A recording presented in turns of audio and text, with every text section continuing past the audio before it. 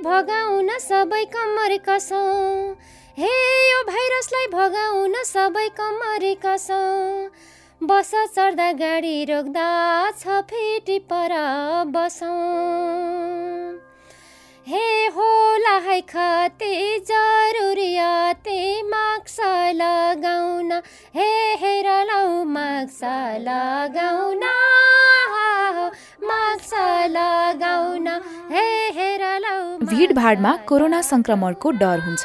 यदि तपाईँ चाडबाडका बेला यात्रा गर्दै हुनुहुन्छ भने टिकट काउन्टरमा, बसमा यात्रा गर्दा र बस बिसौनीमा एक अर्काबाट 6 फिट टाढै बस्नुहोस्। यसका साथै अरू सबै खाले स्वास्थ्य सतर्कता अपनाउनुहोस्। सार्वजनिक हितका लागि विश्व स्वास्थ्य संगठन नेपाल। सबै चिज चाहिँ पोजिटिभ एटिट्युड हुनु पर्यो र कसैको मतलब नराख्ने। यदि राम्रो काम गर्ने हो भने यसले यो भन्ला उसले यो भन्ला भनेर चाहिँ त्यसमा चाहिँ फर्केर नहेर्ने, आफू चाहिँ राम्रोसित चाहिँ काम गरेर जानु पर्यो। काम गर्यो भने जुनमा पनि काम छ।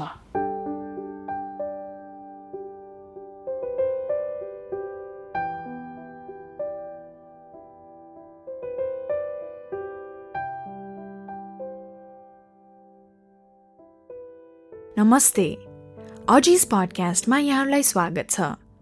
मेरो नाम लोरिना हो and I am the host of Aji's podcast. To learn more about Aji's podcast and our other initiatives, please visit our website ajisproducts.org, ajisproducts.org. This episode of Aji's podcast is sponsored by Dharma Adventures. Dharma Adventures is a niche destination management company with operations in Nepal, Bhutan, Tibet, and India. Aji's podcast is supported by our generous patrons from across the world. A big thank you to all our patrons for helping us bring you extraordinary and inspiring stories of our elderly. Please support our podcast by becoming Aji's patron for as little as $1 per month at patreon.com/Ajis, patreon.com/AJIS. अजिस पडकास्टको लागि सहयोग गर्नुहुने हाम्रा सबै पेट्रन्सहरूलाई मुरी धन्यवाद। यहाँहरू पनि अजिसको patron बनी सक्दो सहयोग गरिदिनु हुन हार्दिक अनुरोध गर्दछौँ। सहयोगको लागि न्यूनतम रकम मात्र $1 प्रति महिना रहेको छ। अजिस पेट्रन बन्नको लागि patreon.com/Ajis, patreon.com/AJIS पेजमा जानुहोला।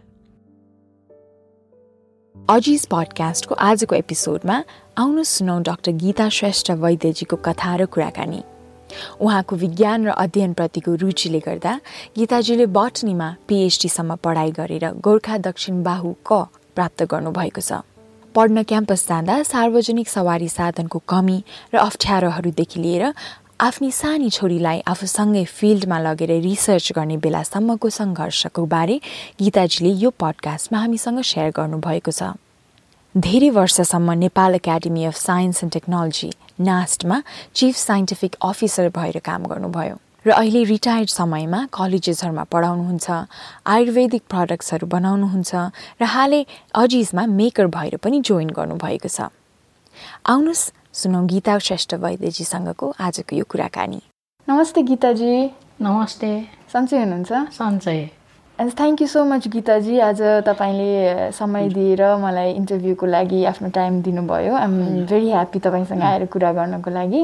थ्याङ्क यू तपाईँलाई पनि, तपाईँ यहाँसम्म आएर मेरो इन्टरभ्यू लिन आउनुभएकोमा धन्यवाद छ। अब यो इन्टरभ्यू त धेरै पहिला पनि दिइसकेँ, तर यो ज्येष्ठ नारीको हिसाबले म आज फर्स्ट टाइम दिँदैछु, त्यसको लागि धेरै धेरै खुसी लाग्छ मलाई। Thank you so much. अनि हाम्रो अडियन्सलाई पनि म आज गीताजीको घरमै आएको छु, जय बागेश्वरीमा आएको छु। हामी सबै पिपी, मास्क अनि फेस सिल्ड अनि सोसल फिजिकल डिस्टेन्स मेन्टेन गरेर यो इन्टरभ्यू गर्दैछौँ।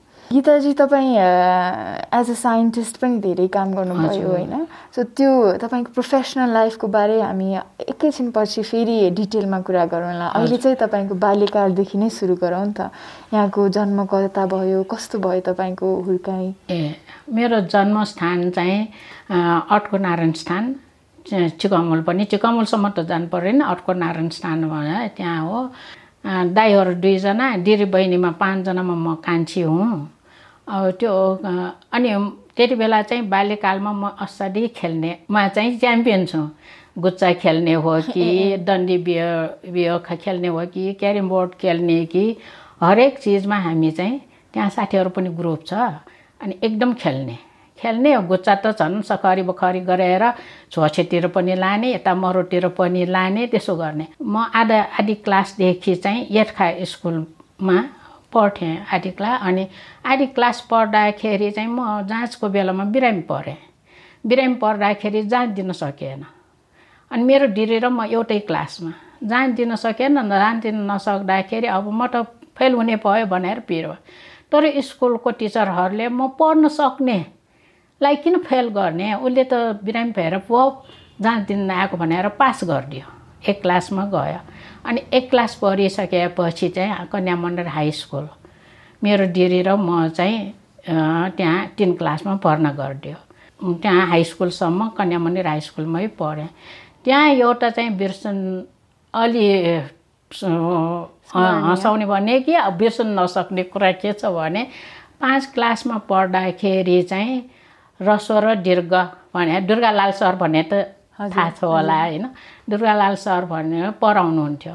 पढाउँदाखेरि अनि उहाँले त्यही रस्व र नेपाली पढाउने। अनि बोर्डमा लेखेर यो रस्व कि दीर्घ भन्छ, अगाडि रस्व कि दीर्घ भन्यो भने सबै क्लासकोहरूले रस्व भन्छ। अनि यो दीर्घ कि रस्व भन्यो भने दीर्घ भन्छ। उहाँले अगाडि जुन चाहिँ भन्यो त्यही भन्छ स्टुडेन्ट सबैले। त्यो भएपछि त मिलेन। सरलाई एकदम रिस उठ्यो। हामी फ्रन्ट बेन्चमै बस्ने।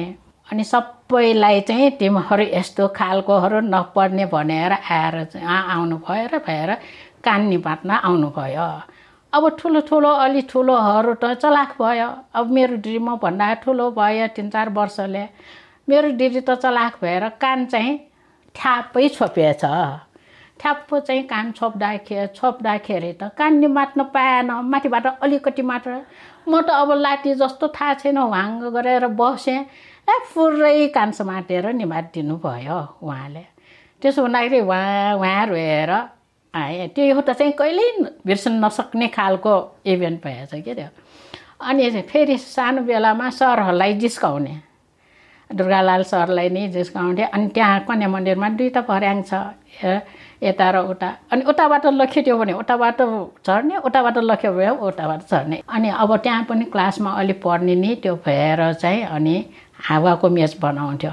त्यहाँ अच्युतानन्द सर भन्ने हुनुहुन्थ्यो, उहाँले पढाउँथ्यो। कस्तो हावाको मेच भन्नाले? हावाको मेच भन्दाखेरि यसरी बसेर यसरी के हावाको मेच भने अनि यसरी बसिरह मतलब चाहिँ बेसमा केही छैन, मेचै हुँदैन, आफै मेच जस्तो गरेर बस्ने। त्यो पनिसमेन्ट। त्यस्तो चाहिँ पनिसमेन्ट दिन लगाउँथ्यो। अनि हामी चाहिँ त्यो कसले चाहिँ खुट्टा चार्छ हामीलाई चाहिँ गार्ड जस्तो राखिराख्नुहुन्थ्यो। त्यो एउटा चाहिँ एकदमै रमाइलो खालको। या अरू गर्नेहरूलाई त अलि नराम्रो। हाम्रो लागि चाहिँ अलि हावाको मेच भन्दाखेरि कसैलाई अरू ठाउँमा त्यस्तरी थिएन। त्यो एउटा त्यहाँ। त्यसो भए रमाइलो भयो यहाँको बाल्यकाल, स्कुल लाइफ, खेलेर पढेर हुर्किनु। हजुर। अनि एउटा फेरि अर्को कस्तो छ भने म जाँच दिन जाँदाखेरि त्यहाँ अटोस्नान स्थानमा चाहिँ नारायण थानको अगाडि एउटा स्ल्याबहरू हुन्छ घुवाई भने। त्यो जाँच दिन अगाडि 5 मिनट अगाडि गएर भए पनि त्यहाँ घुवाई एकचोटि खेलेर जानुपर्ने। त्यसरी चाहिँ मेरो खेल्नेमा इन्ट्रेस्ट हुने। अनि घरमा चाहिँ फोटोसप त्यति बेला फोटो लिने भनेर सबै परिवार भने पनि बसिराख्नु भए पनि मलाई फोटो लिने त्यस्तो इन्ट्रेस्ट थिएन। तर खेल्नेमै इन्ट्रेस्ट। त्यसरी चाहिँ खेल्न जान्थेँ। चन्देश्वरमा मास्टर भन्ने हुनुहुन्थ्यो। अलिक ठुलो भएपछि त मास्टरसँग त डराउने लाज लाग्ने भयो। भनेपछि अनि त्यहाँ काठमाडौँ गणेश स्थानमा नलगिकन भित्रभित्र चोछेतिर लगेर यसरी खेल्थेँ। त्यसरी चाहिँ त्यो स्कुल लाइफ पास भयो भन्नु पर्यो। एउटा कुरा मलाई चाहिँ भन्नु मन लाग्यो होइन, के भने पहिला अब मेरो बुवाहरूको पालोमा त एकदमै कन्जर्भेटिभ जस्तो हुने टाइम भयो नि त्यति बेला भने त। अनि मेरो दिदीहरूको बिहा थियो। 2 जना दिदीहरूको सँगै बिहा गर्नुभयो। दिदीहरूको बिहा थियो त्यति बेला चाहिँ भर्खर पाइन्ट आएको। अनि पाइन्ट आएको अब म चाहिँ पाइन्ट लाउने भन्नेमा थियो। अनि चाहिँ बुवा चाहिँ होइन पाइन्ट त कस्ता कस्ताहरूले लाउने, पाइन्ट लाउनु हुँदैन भनेर त्यस्तो मेन्टालिटी।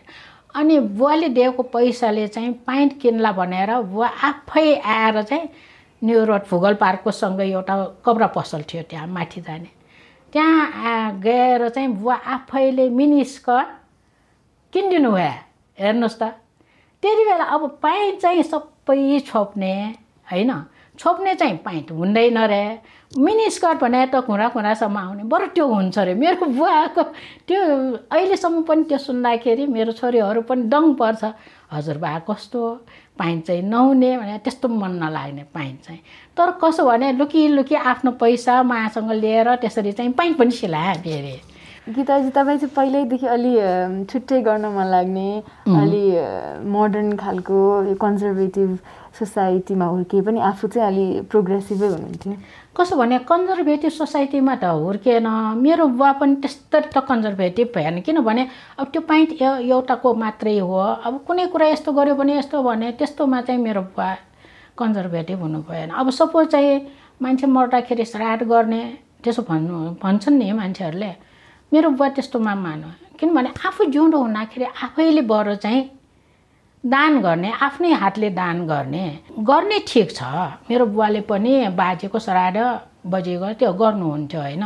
तर उहाँको मेन्टालिटी के भने गरेर जान्छ कि जान्दैन थाहा छ त, बरु जिउँदो बेलामै त्यो बुढाबुढीलाई राम्रो पालौँ न, मरिसकेपछि त उनीहरूले खान्छ भनेको खान्छ कि खाँदैन एउटा देखावटी जस्तो भयो। त्यही भएर चाहिँ बरु जिउँदै बेलामा राम्रो गरौँ, त्यस्तो खालको मेरो बुवाको मेन्टालिटी थियो। मेरो बुवा बित्नुभयो 101 वर्षमा बित्नुभयो। अनि तपाईँको पारिवारिक लाइफ कस्तो थियो नि? पारिवारिक लाइफ पनि रमाइलो थियो। म कान्छी भयो, अलि काम केही गर्न नपर्ने घरमा पनि। अब भाउजूहरू 2जना भयो होइन। अब सानै बेलामा पनि डिरेहरू भयो हुनुहुन्थ्यो, डिरेहरूले नै सबै गर्ने, म चाहिँ पढ्ने मात्रै भन्ने जस्तो भयो। त्यतिको काममा चाहिँ व्यस्त हुनु परेन। पढाइमा चाहिँ तपाईँलाई पहिल्यैदेखि इन्ट्रेस्ट? पढाइमा त धेरै इन्ट्रेस्टै थियो, पहिलादेखि नै इन्ट्रेस्ट थियो, पढाइ त्यसैमा फोकस गरेँ धेरै। अनि पछि तपाईँले कन्या मन्दिर पछि चाहिँ कता जोइन गर्नुभयो? कन्या मन्दिर पछि आइएससी पढेँ। त्यो आइएससी पनि के भने मेरो बुवाको मलाई साइन्स पढाउने असाध्यै इन्ट्रेस्ट। त्यो हुँदाखेरि मैले चाहिँ अब त्यसमा पनि राम्रै मार्क्स ल्याएकोले चाहिँ साइन्स पढेँ। साइन्स चाहिँ त्यति बेला पिकेमा पढेको थिएँ। अब पिके चाहिँ पछि त्यो मतलब चाहिँ खारिज गरिदियो, अस्कलमा ट्रान्सफर गरिदियो। अनि हुँदाखेरि अस्कलबाटै हो। अनि पिकेमा फर्स्ट इयर पढ्दाखेरि चाहिँ त्यहाँ पनि एकदमै राम्रै पढ्थेँ, राम्रै गर्थेँ, टिचरहरूले पनि मन पराउँथ्यो। अनि फर्स्ट इयरमा चाहिँ हामी इन्डिया टुर लगेको थियो। अनि साइन्स पढेकोले चाहिँ मुजफ्फरपुरमा दरभङ्गामा चाहिँ त्यो मेडिकल कलेज देखाउन लग्यो। देखाउन लाग्दाखेरि त्यहाँ मुर्दाहरू त्यो फर्स्ट टाइम देख्दाखेरि हामीलाई अलिक कसो लाग्यो। अब कहीँ खुट्टा एक टुक्रा, कहीँ चाहिँ हात, कहीँ चाहिँ हिजो मात्रै ल्याएको भनेर मुर्दा एउटा सिङ्गै त्यो राख्दाखेरि त्यो बेलुका हामी मासु भात खानै मन लागेन। त्यस्तरी मतलब चाहिँ फर्स्ट टाइम देख्यो। अनि त्यहाँबाट अब दरभङ्गा मुजफ्फरपुर हुँदै हामी चाहिँ राजविराजतिर लाग्ने। अनि राजविराज लाग्दाखेरि चाहिँ अब ड्राइभर यहीँबाट बस त रिजर्भ गरेर लगेको। अनि ड्राइभरहरूले सोर्न त छोडेको त्यहाँ मुजफ्फरपुरमा राजविराज कतातिर जाने भने अब बाई मिस्टेक ड्राइभरले मिस्टेकली सुन्यो कि अरूले सुन्यो, तर हामी रङ वेमा पुगेँ। रङ वेमा पुग्दाखेरि जङ्गल बाटो पऱ्यो। म त अब कहाँ जङ्गलमा परेँ भनेर चाहिँ म त क्वाँ रुन थालेँ। मेरो साथी एकजना छ, मेरो साथीले चाहिँ काखमा राखेर नरौ भनेर एकदम फकायो। म त त्यसै हिक गरेर रोएँ। अनि त्यति बेलामै एकजना अर्को साथीले चाहिँ हाम्रो सुटकेसहरू त छतमा राखेर लग्ने। अनि छतमा र सुटकेस एकजना साथीले चाहिँ अलि त्यो बिए पढ्ने, त्यहाँको बिए पढ्ने स्टुडेन्ट पढ्यो। अनि त्यो स्टुडेन्टले चाहिँ दिदीले भन्नु पर्यो उसलाई मेरो सुटकेस एउटा नहराओस् भनेर प्रे गर्यो। सबैले सुन्ने गरिकन मेरो सुटकेस एउटा नहराओस् भनेर एकदम प्रे गर्यो। ल ठिक छ, हामी त गयौँ। म त रुँदै गएँ। कहाँ बोर्डरमा पुग्यो, बोर्डरमा 12 बजे पुग्यो। पुगेपछि चाहिँ अनि त्यहाँ सबै छार्यो। अब खानेकुरा त खानु पर्यो, केही छैन। त्यति बेला चाहिँ दाल पनि, मासको दाल पनि, आलु पनि एउटै डेक्चीमा भात राखेर पकाएर त्यही खाएँ। त्यो खाएकै कति मिठो लाग्यो हामीलाई, असाध्यै मिठो लाग्यो। अनि मिठो लाग्यो। भोलि अब त्यो त राति भयो, सबै सुत्यो। भोलिपल्ट उठ्दाखेरि आफ्नो आफ्नो सुटकेस चेक गर्दाखेरि जसले चाहिँ प्रे गर्यो उसैको सुटकेस एउटा छैन। सबैको सुटकेस छ। जो मान्छे, जो स्टुडेन्टले प्रे गर्यो उसैको एउटा सुटकेस हराए छैन। उठो रह्यो एकदमै। अनि बाइचान्स त्यति 1 घन्टा 2 घन्टा पछि एकजना मान्छे आएर तपाईँहरू यसो आएको हो, सुटकेस एउटा यहाँ फेला पर्यो, तपाईँहरूको हो भनेर ल्याइदियो। बाइचान्स उसैको रहेछ। हराउनु चाहिँ हराएन, तर खस्यो। उसले भगवान्लाई, अरू कसैले भगवान्लाई प्रे गरेन, उसले चाहिँ भगवान्लाई प्रे गर्यो, तर उसैको पर्यो। यसरी चाहिँ हामी टुर जाँदाखेरि अनि नेपाल टुर सबै गरेँ। त्यहाँ राजविराजबाट आएर यसरी लाइफ चाहिँ मतलब स्टुडेन्ट लाइफ रमाइलै भयो त्यति बेला आइएससीको। अब आइएससी पास भयो। आइएससी पास भएर चाहिँ बुवाको चाहिँ इन्ट्रेस्ट के भने डक्टर बनाउने भन्ने इन्ट्रेस्ट थियो। इन्ट्रेस्ट त तर चाहिँ अलि कोटा नपुगेको भने त्यो भएर मैले एमबिबिएसमा पाएन। त्यति बेला त नेपालमा पनि थिएन। अनि हुँदाखेरि हामीले बिएससी पढेँ। बिएससी अस्कलमै पढेँ। अनि अस्कलमा बिएससी पढ्दाखेरि चाहिँ त्यति बेला पनि हामी मतलब चाहिँ के बिएससी पढेँ। बिएससी पढ्दाखेरि मलाई त्यति बेलादेखि नै प्लान्ट प्याथोलोजी पढ्ने, कृषिमा जागिर खाने नार्क भने त्यही खुमलटारमा, अहिले पनि त्यही खुमलटार प्लान्ट प्याथोलोजी पढ्ने, कृषिमा जागिर खाने भने त्यति बेलादेखि मेरो अठोट थियो। एउटा ठुलो मलाई आश चाहिँ नार्कमा जागिर खाने इन्ट्रेस्ट थियो, तर म त्यहाँ जागिर खान पाएन। अब पढ्दै त्यो टाइममा के भयो भने कृषिमा एग्रिकल्चर, बिएससी एग्रिकल्चरलाई प्रायोरिटी दिने, एमएससीलाई नलिने भनेर निस्क्यो। अनि त्यो निस्केपछि नार्कमा त जान दिने कुरै भएन। यता चाहिँ के डिपार्टमेन्ट अफ मेडिसिनल प्लान्ट्समा मेरो प्र्याक्टिकल एमएससीको फाइनल इयरको प्र्याक्टिकल भइराखेको थियो। ठ्याक्क त्यहाँ निस्क्यो। तर प्र्याक्टिकलको दिनमै किर्तिपुरदेखि त्यहाँ थाप्थलीसम्म आउनुपर्छ। त्यति बेला त त्यति ट्याक्सी भने पनि थिएन, उतातिर त बसै मात्र। अनि त्यो हुँदाखेरि चाहिँ त्यहाँबाट लास्टमा पारिदिनु भनेर त्यहाँ हेडलाई, जिएमलाई चाहिँ रिक्वेस्ट गरेर मेरो लास्टमा पारिदिनु भयो। अनि त्यहाँबाट कालमटीसम्म बसमा हतार पटार लिएर प्र्याक्टिकल दिएर मैले छिटो दिएर सरहरूले होइन रिपिट गर भनेर भनिराख्नु भएको थियो। मेरो तान्द्रा त यता इन्टरभ्यू दिन नपाउला भनेर तान्द्रा। अब उहाँहरूलाई त भन्ने कुरा भएन। होइन मैले रिपिट पनि गरिसकेँ भनेर छिटो सकाएर आएँ। आएर चाहिँ अब ट्याक्सी छैन, त्यहाँ बसमा आएँ। बसबाट आएर चाहिँ अनि कालीमती पुगेपछि ढिला हुन्छ भनेर त्यहाँबाट ट्याक्सीमा थाप्थलीमा गएँ। डिपार्टमेन्ट अफ मेडिसिनल प्लान्ट्समा गएँ। त्यहाँ ठ्याक्क चाहिँ मेरो टाइममा चाहिँ मैले इन्टरभ्यू दिनु पायो र सेलेक्सन पनि भयो। अनि हुँदाखेरि चाहिँ मैले मेरो क्लासमा फर्स्ट टाइम जब गर्ने नै म्युजियममा मेडिसिनल प्लान्ट्समै त्यो गरेँ। अनि 7 वर्षसम्म त्यहाँ गरिसकेपछि अनि नास्टमा त्यति बेला त रोनास भनेपछि एकदम राम्रो थियो नि, अहिले पनि राम्रै छ, तर त्यति बेला त अलि चहक महकै थियो। अनि त्यो हुँदाखेरि मैले चाहिँ रोनासमा जोइन गर्ने चान्स पाएँ। एकाडेमिक अनि प्रोफेसनल लाइफ साइन्समा भयो। साइन्समै भयो। अब नेपालमा त धेरै वुमेन इन साइन्स त कमै छ नि साइन्समा। एज अ वुमेन साइन्टिस्ट तपाईँलाई कस्तो लाग्छ? भन्ने हो भने त अब हाम्रो टोलमै साइन्स पढ्ने त्यति बेला थिएन। माइतोमा साइन्स पढ्ने मै रहे। अब अहिले त्यहाँको मान्छेहरूले के भने यो गीता त असरी पढ्ने, साइन्स पढेको भनेर त्यतिसम्म भन्ने त्यहाँ। तर वुमेन साइन्टिस्ट भएको नाताले चाहिँ मलाई एकदम गर्व लाग्छ कि यसरी मैले गर्न पाएर मेरो परिवारबाट पनि सपोर्ट गरिदियो। एउटा घटेको घटना तपाईँलाई एउटा सुनाउनु मन लाग्यो मलाई। भन्नु न प्लिज। एमएससी पढेँ होइन।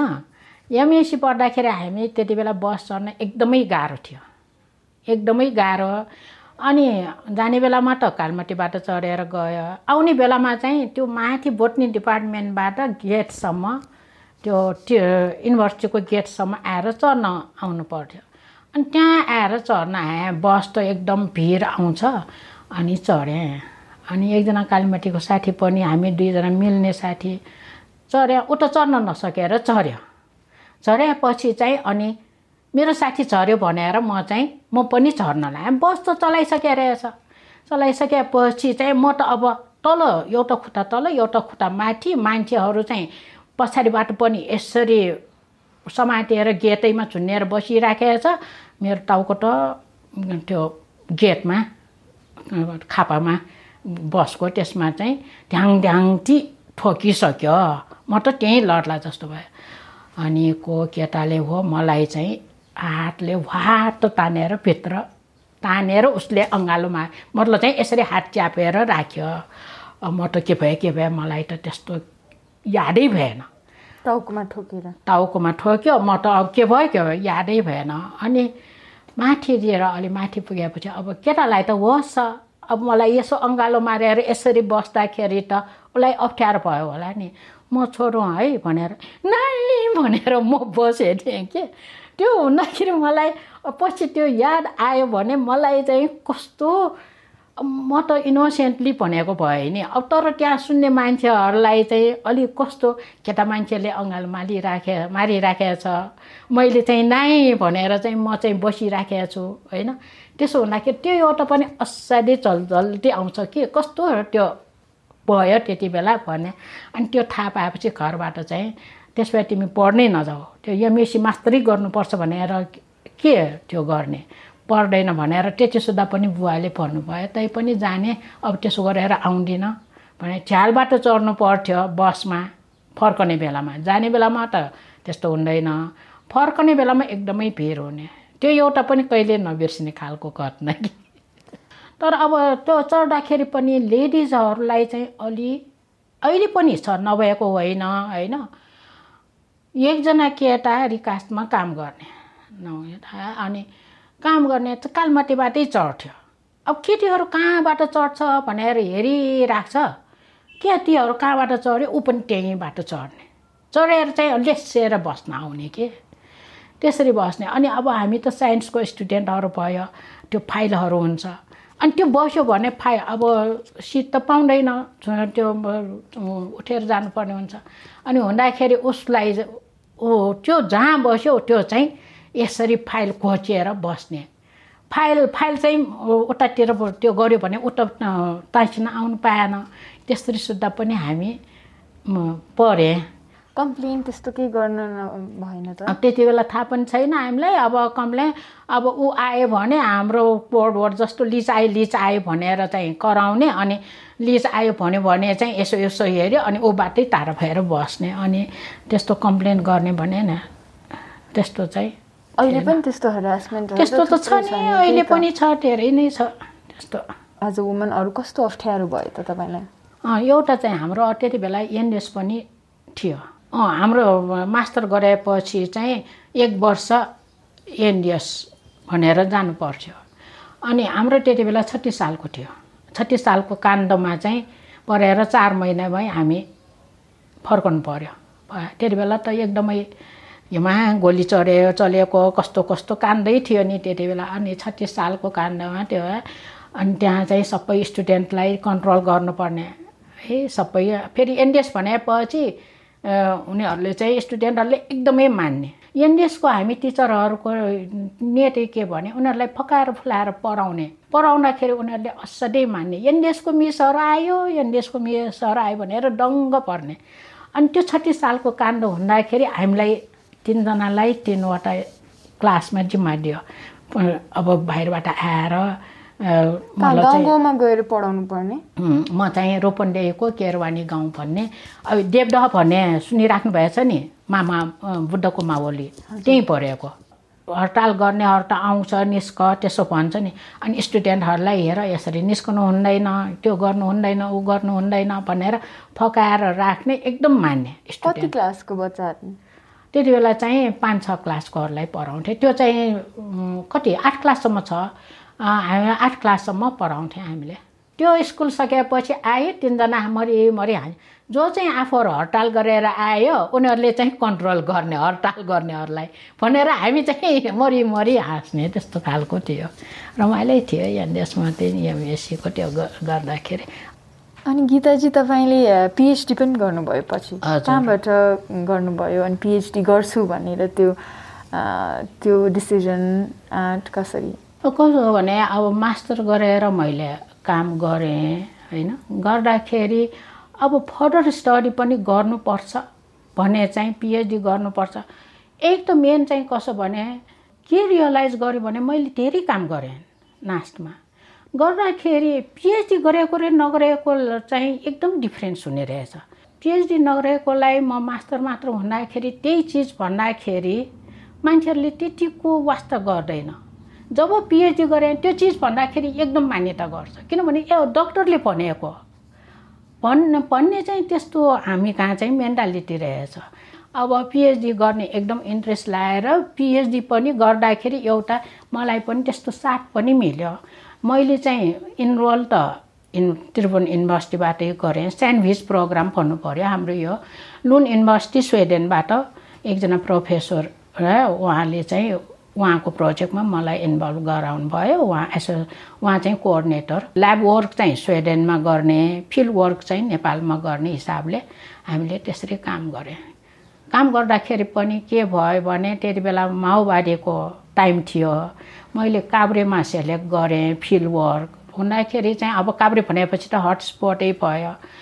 अनि अफिसकै गाडीमा जाने, अफिसको गाडी ड्राइभर पनि उतासम्म बालुवा भन्ने, काभ्रेको बालुवा भन्ने ठाउँमा थियो गाउँमा।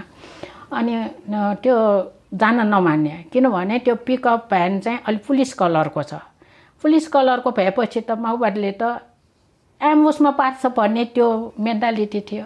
अनि ड्राइभर जानै नमान्ने, म त नजाएँ। अनि कृषिकै त्यसमा राखेर कृषिकोहरूसँग त कन्ट्याक्ट छ भन्दाखेरि उहाँहरूले हामीलाई चाहिँ जिप दिएर बालुवासम्म पुर्याइदियो। बालुवासम्म पनि त्यहाँ माथिसम्म जाँदैन, 1 घन्टा त हिँड्नुपर्छ। अझ हिँडेर गएर चाहिँ हामी चाहिँ के गरेँ भने त्यति बेला माओवादीको त्यो भएको हुनाले मान्छेहरू पनि थुप्रै राखेँ, कामदारहरू खन्नु पर्यो। यस्तो खनेर हाम्रो चाहिँ स्याम्पलहरू त्यहाँ राखेर आउने। यहीँबाट लन्च प्याकेटहरू सबै हामीले प्याक गरेर लग्यौँ कि टाइम वेस्ट नहोस्, त्यहाँ बसेर धेरै बेर बस्न नपरोस् भन्ने हिसाबले लन्च प्याकेटहरू घरमै बनाएर त्यसो गरेर श्रीमानले पनि एकदमै सपोर्ट गर्नुहुन्थ्यो। यो पिएचडीमा त एकदमै सपोर्ट गर्नु, उहाँको सपोर्टले नै मैले चाहिँ पिएचडी गर्नु पाएँ। किनभने हाम्रो आइसोलेट फ्यामिली छ, बच्चा पनि हेर्नुपर्ने होइन। श्रीमानले चाहिँ नगरिदिनु भएको भए मैले चाहिँ पिएचडी गर्न अलि असम्भव हुन्न। अब म कोठामा बसेर अलि यसो गरी किताबहरू छरेर बसिराख्यो भने आफै गएर खाना पकाउन जानुहुन्छ, कम्प्युटरमा बसेको देख्यो भने यसरी चाहिँ उहाँले एकदम। अनि त्यहाँ लन्च प्याकेटहरू सबै काम सकाएर लन्च प्याकेटहरू दिएर हामी फर्केँ। हिँडेर आउनु परेपछि त अनि हतारले माओवादी त होला भनेर डरले हतारले हिँडेर आएँ। हिँडेर आउने बिच बाटोमा एकजनाले पेपर दियो है। अब कति तर्स्याँ होला, त्यति हेर्न पनि नभ्याएको कि डरले हेर्न नभ्याएर चाहिँ हामी त्यो पक्का पारेर ल छिटो जाउँ भनेर हामी हतारले आएर जब कृषिको प्राङ्गणमा पुग्यो, त्यहाँ कृषिको अफिसमा पुग्यो, यसो हेरेँ त के लेखेको 200 प्रति बाँड्यौ भन्ने त्यस्तो कागज पो पर्यो। आफूलाई त यस्तो हाँस उठ्यो के भने अब किनभने आफूलाई त माओवादीकै मात्रै त्यो टेन्सन थियो नि। भन्दाखेरि त्यो पेपर दिँदाखेरि पनि माओवादीकै पेपर भनेर हामीलाई चाहिँ त्यसो भए हतारले आएर हेर्दाखेरि यो 200 प्रति बाँडेन भने के हुन्छ भनेर पो लेखिराखेको त्यस्तो पो कागज पाएँ। यस्तो हामीलाई चाहिँ पिएचडी गर्दाखेरि यसो सपोर्ट पनि भयो। यस्तो डरलाग्दो सिचुएसन, यस्तो अप्ठ्यारो सिचुएसनमा पनि फिल्डमा गएर होइन तपाईँले आफ्नो इन्ट्रेस्टको काम गरेर यो साइन्समै तपाईँले आफ्नो लाइफ इन्ट्रेस्ट लगाउनु भयो। हजुर, यसरी नै गरेर मैले चाहिँ पिएचडी सकाएँ भन्नु पर्यो। अनि पछि लास्टमा त प्लान्टेसन गर्न। अब मुख्य चाहिँ मेरो के भने पिएचडी केमा भने how to control erosion by using invasive plants. Invasive plant भन्दाखेरि खेर गएको प्लान्ट, कसैले युज नगरेको र बाहिरबाट हामी कहाँ इन्ट्रोड्युस भएको भन्दाखेरि के भने बनमारा ल्यान्टेना क्यामेरा भन्ने ल्यान्टेना क्यामेरा भन्ने ढुङ्ग्री फुल भन्छ नि। अब यहाँ चाहिँ बनमारा के भने कसैले युज गरेन नि। यसलाई चाहिँ हाउ टु कन्ट्रोल भनेर अस्ट्रेलियनहरू पनि धेरै लागेको छ यसमा। तर मेरो विषयमा के हाउ टु म्यानेज यो बनमारा ल्यान्टेना क्यामेरा यिनीहरू युज गरेर कसरी इरोजन कन्ट्रोल हुन्छ त भन्दाखेरि के भने यो as a bio fertilizer green manure यो युज गर्दाखेरि सोइलको फर्टिलिटी हाई हुन्छ। सोइलको फर्टिलिटी हाई भएपछि सोइलको एग्रिगेसन मजाले हुन्छ। सोइलको एग्रिगेसन हुनु भनेको माटो चाहिँ एक अर्काले तान्ने बाइन्ड गर्ने, त्यसले गर्दाखेरि इरोजन कम हुने भयो। अब लुज माटोलाई पो छिटो इरोजन हुन्छ। अब यस्तोलाई चाहिँ इरोजन कन्ट्रोल हुने भयो। अनि यहाँ पनि नेसनल इन्टरनेसनल कन्फरेन्सहरू यसरी हुँदाखेरि यहाँ पनि हाम्रै नाचले पनि गरेको थियो। सबैको चाहिँ how to manage invasive plant भनेर चाहिँ प्रेजेन्टेसन भयो। लास्टमा मेरो राखिदियो सबैले यसलाई कसरी म्यानेज गर्ने, कसरी चाहिँ मतलब चाहिँ काटेर फाल्ने, के गर्ने भन्नेमा पर्यो। मेरो विचारमा चाहिँ मेरो स्टडीमा चाहिँ कसरी यसलाई युज गर्ने भन्ने पर्यो है। सबैले चाहिँ वाह वाह गर्यो। त्यस्तै चाहिँ मसरुम प्रडक्सनमा पनि मसरुममै पूर्व पश्चिम सबै ठाउँमा घुमेर मसरुम कलेक्सन गरेँ, एन्फाई गरेँ, त्यसको माइक्रोराइजा बायो फर्टिलाइजर कस्तो हुन्छ भनेर त्यो सबै टेस्ट गरेँ। अनि एक इन्टरनेसनल कन्फरेन्स थियो यही अन्नपूर्ण होटेलमा, त्यहाँ चाहिँ पेपर प्रेजेन्ट गरेको थिएँ। गर्दाखेरि चाहिँ जापानिजहरू पनि आएको थियो। अनि त्यो जापानिजले चाहिँ मेरो पेपर देखेर तिमीले चाहिँ एग्रिकल्चरमा गर्दो रहेछ, यसमा एन्टी क्यान्सर पनि हुन्छ, हामी काम गरौँ भनेर उहाँहरूले त्यो गर्नुभयो। ठिक छ गर्ने भए गरौँ त भनेर त्यसमा काम गरेँ। एकदम पोटेन्ट एन्टी क्यान्सर निस्क्यो त्यो जुन चाहिँ मसरुम एग्रिकल्चर भन्ने, त्यसबाट चाहिँ एकदम पोटेन्ट निस्क्यो। तर मैले अफिसमा रिक्वेस्ट गरेको थिएँ त्यो अफिसियली भयो भनेर। तर अफिसमा चाहिँ के भयो भने त्यति बेला चाहिँ अलिक कम फन्डबाट युज गरौँ, पछि चाहिँ बढी उनीहरूले रिक्वेस्ट गरेर जाइकालाई रिक्वेस्ट गरेर त्यो गरौँ भन्ने थियो। तर चाहिँ कम फन्डमा चाहिँ हामी नगरौँ भन्ने भाइस चान्सलर यिनीहरूको कुरा भयो। त्यो भएपछि जापानिजलाई त्यही कुरा भन्नु पर्यो भन्दाखेरि पर्सनल लेभलबाट गर्ने त भन्यो। गर्ने भए गर्ने, त्यो गरेँ। गर्दाखेरि एउटा मलाई एकदमै पिँच भएको के भने दुःख लागेको कुरा, हाम्रो नेपालको चाहिँ मसरुम एग्रिकल्चरको पोटेन्ट एन्टी क्यान्सर ड्रग निस्क्यो, उनीहरूले लग्यो। हेर्नुहोस् हाम्रो नेपालको हो नि, तर मैले अफिसियल गरेको भए क्लेम गर्न पाउँथ्यो। मैले त पर्सनली गरेँ, गर्दाखेरि कहाँबाट क्लेम गर्ने। उनीहरूले पोटेन्ट एकदम खुसी छ पोटेन्ट एन्टी क्यान्सर ड्रग निकालेर उनीहरू बसिराखेको छ। हजुर, अनि गीताजी तपाईँले अघि भन्नुभयो नि अलिकति तपाईँको फ्यामिलीबाट पनि धेरै नै सपोर्ट पाउनुभयो पिएचडी गर्नको लागि, पढ्नको लागि, त्यसको बारे अलिकति भनिदिनु न। पहिला एमएससीसम्म त परिवार मेरो बुवा आमाबाटै धेरै पाएँ, दाजुहरूबाट पनि पाएर त म एमएससी गर्न पाएँ होइन। अब पछि पिएचडी बिहा भइसकेपछि बच्चा भइसकेपछि गरेको हो। अनि हुन त्यसमा चाहिँ पिएचडी गर्दाखेरि श्रीमानले तिमी गर म चाहिँ तिमीलाई हेल्प गर्छु भन्दाखेरि उहाँले चाहिँ म बिजी भए पनि अब कम्प्युटरमा कम्प्युटरमा काम गरिराख्नुपर्छ, कति पेपर लेख्नुपर्ने हुन्छ, कति त्यो हुन्छ। एउटा कथा त सबै नै किताब लिटरेचरहरू सबै त्यो हुन्छ। अनि कम्प्युटरमा बसिराखेको हुन्छु, उहाँले यसो हेर्नुहुन्छ। हेरेपछि चाहिँ म बिजी जस्तो देख्यो कि भान्साको काम गर्नुपर्छ भने उहाँले भान्साको काम गरिदिनुहुन्छ। अनि खाने बेला पनि बोलाउनुहुन्छ। यसरी चाहिँ एकदमै सजिलो, बच्चा पनि हेरिदिनुहुन्छ उहाँले। त्यो हुँदाखेरि मलाई यसबाट चाहिँ एकदमै सजिलो भयो। अब फिल्डमा जाँदाखेरि पनि जहिले पनि आइदिनुहुन्छ उहाँले। पिएचडीको त यो भयो होइन। त्योभन्दा पहिला मैले स्विडेनबाटै इन्टरनेसनल फाउन्डेसन फर साइन्स भन्ने यङहरूलाई चाहिँ एवार्ड दिने, मलाई चाहिँ त्यो फन्ड दिने। अनि त्यो स्विडेनबाट एउटा मैले प्रोजेक्ट पाएको थिएँ मसरुममा। त्यो मसरुम चाहिँ बायो फर्टिलाइजर एज ए फर्टिलाइजरको हिसाबले इक्टोमाइकोराइजा भन्छ।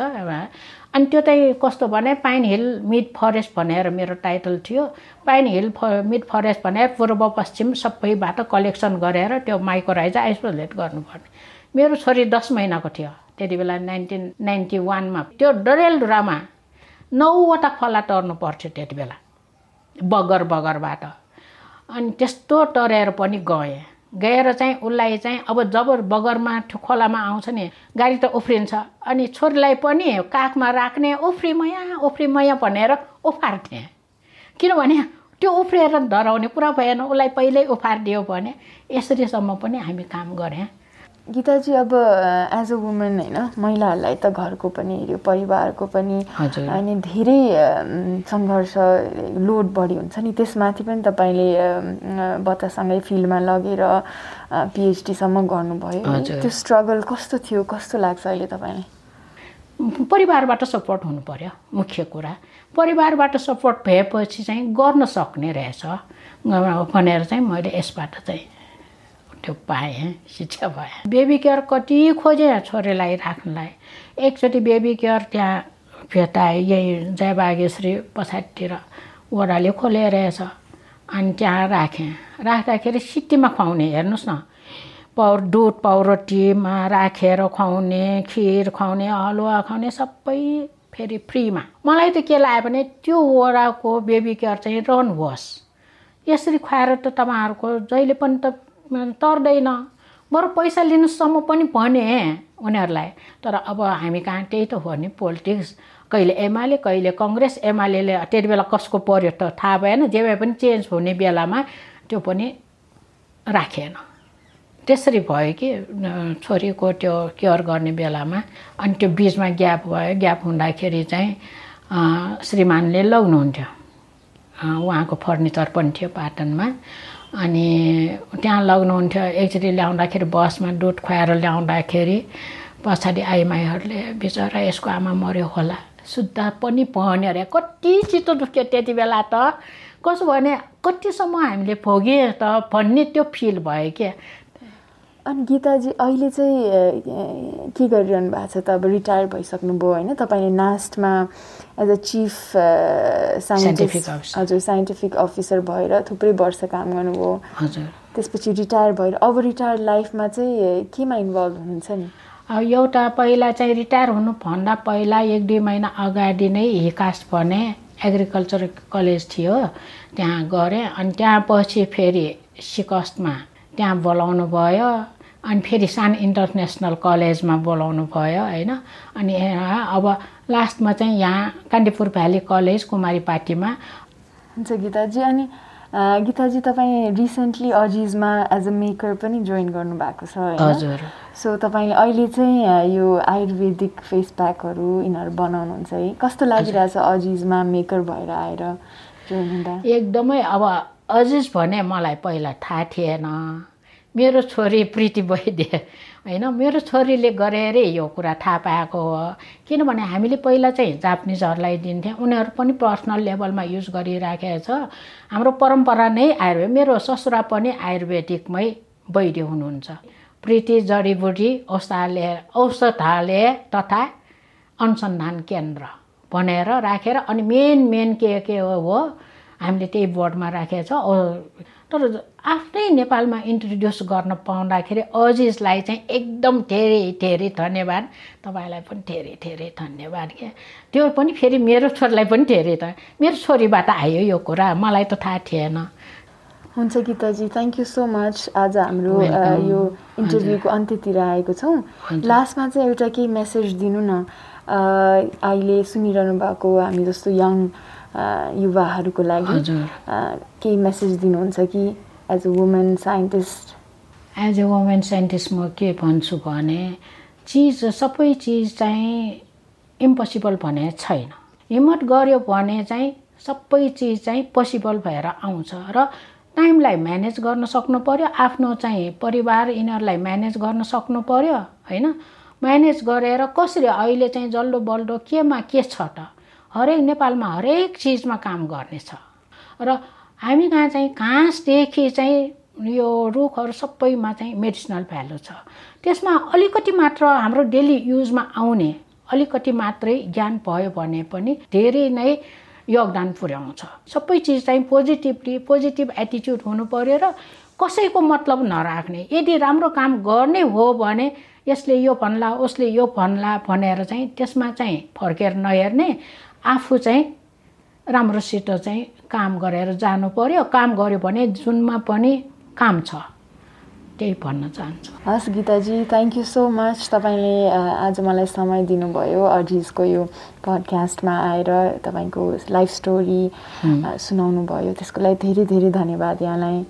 तपाईँलाई पनि धेरै धेरै धन्यवाद, मुरी मुरी धन्यवाद, र अजिज ग्रुपलाई पनि धेरै धन्यवाद। अब मैले चाहिँ यसमा त्यो इन्टरभ्यू दिन पाउँदाखेरि एकदम खुसी लागेको छ।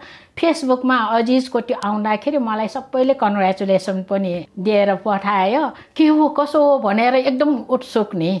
अनि मैले यसो यसो हो यसो यसो हो भन्दाखेरि ल गुड लक भनेर यसरी भयो।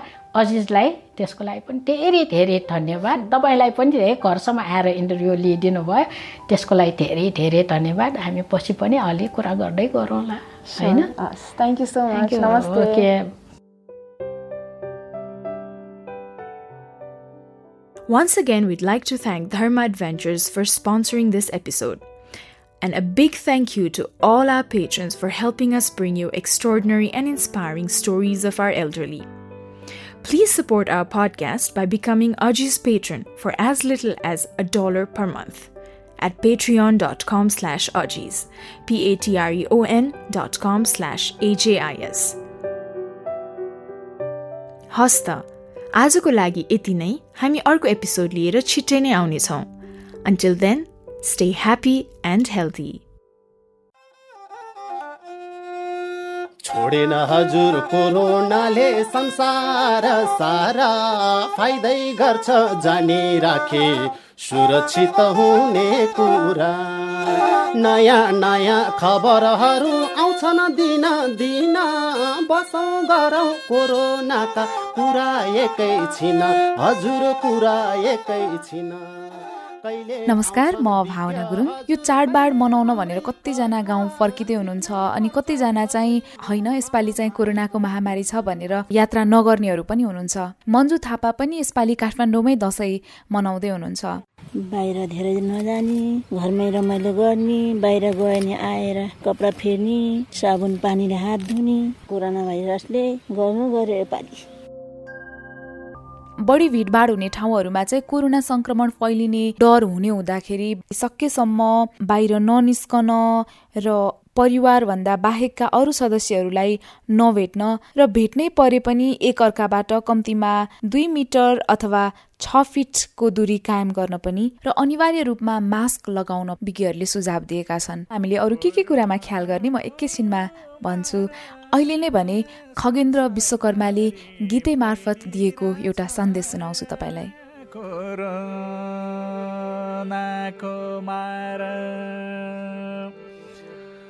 कोरोनाको मारा संसारभरि फैलिरहेछ, कोरोनाको मारा गरौँ नमस्कार, भेट हुँदा टाढैबाट गरौँ नमस्कार,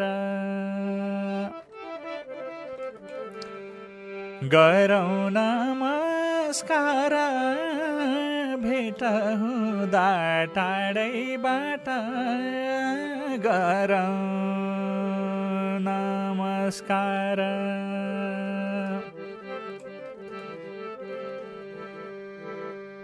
सेनिटाइजर बोकौँ, टिका टालो गर्दा पनि, सेनिटाइजर बोकौँ, सेनिटाइजर बोकौँ, टिका टालो गर्दा पनि, सेनिटाइजर बोकौँ। कोहिनाले छोपौँ, खोकी हाँछौँ गर्दा पनि, कोहिनाले छोपौँ, कुहिनाले छोपौँ खोकी हाँस्यौँ गर्दा पनि कुहिनाले छोपौँ अझै छिटो सर्छ बुढाबुढी बालकलाई अझै छिटो सर्छ अझै छिटो सर्छ बुढाबुढी बालकलाई अझै छिटो सर्छ टाढै बस्नु पर्छ मास्क लगाई हात धोई टाढै बस्नु पर्छ। सुर्खेतका खगेन्द्र विश्वकर्माले गीतै मार्फत दिएको एउटा सन्देश तपाईँले सुन्नुभयो। चाडबाडको बेलामा धेरै कुरामा ख्याल पुर्याउनु पर्ने हुन्छ। यो बेलामा धेरै पूजाआजाहरू पनि हुन्छन्। त्यसैले मठ मन्दिरहरू अथवा धार्मिक स्थलहरूमा जाँदाखेरि चाहिँ बढीमा 25 जना मात्रै भेला हुन नेपाल सरकारले हामी सबैलाई आह्वान गरेको छ। त्यसै गरी अब धेरै मानिसहरूले छुने चिजवस्तुहरू जस्तो कि रेलिङ, बार, देवी देवताका मूर्तिहरू हत्तपत्त नछुने। चाडबाडहरूको बेलामा के कस्तो कुरामा ध्यान दिने भनेर एकैछिन कुराकानी गरे। सबैजना सुरक्षित भएर चाडपर्व मनाउनु होला। म भावना गुरुङलाई पनि बिदा दिनुहोस्। नमस्ते। सुन्दै कुराकानी बेला भयो जानी सुरक्षित बस्नु होला जान्ने सुन्नेका कुरा मानी सार्वजनिक हितका लागि विश्व स्वास्थ्य संगठन नेपाल कुरा मानी।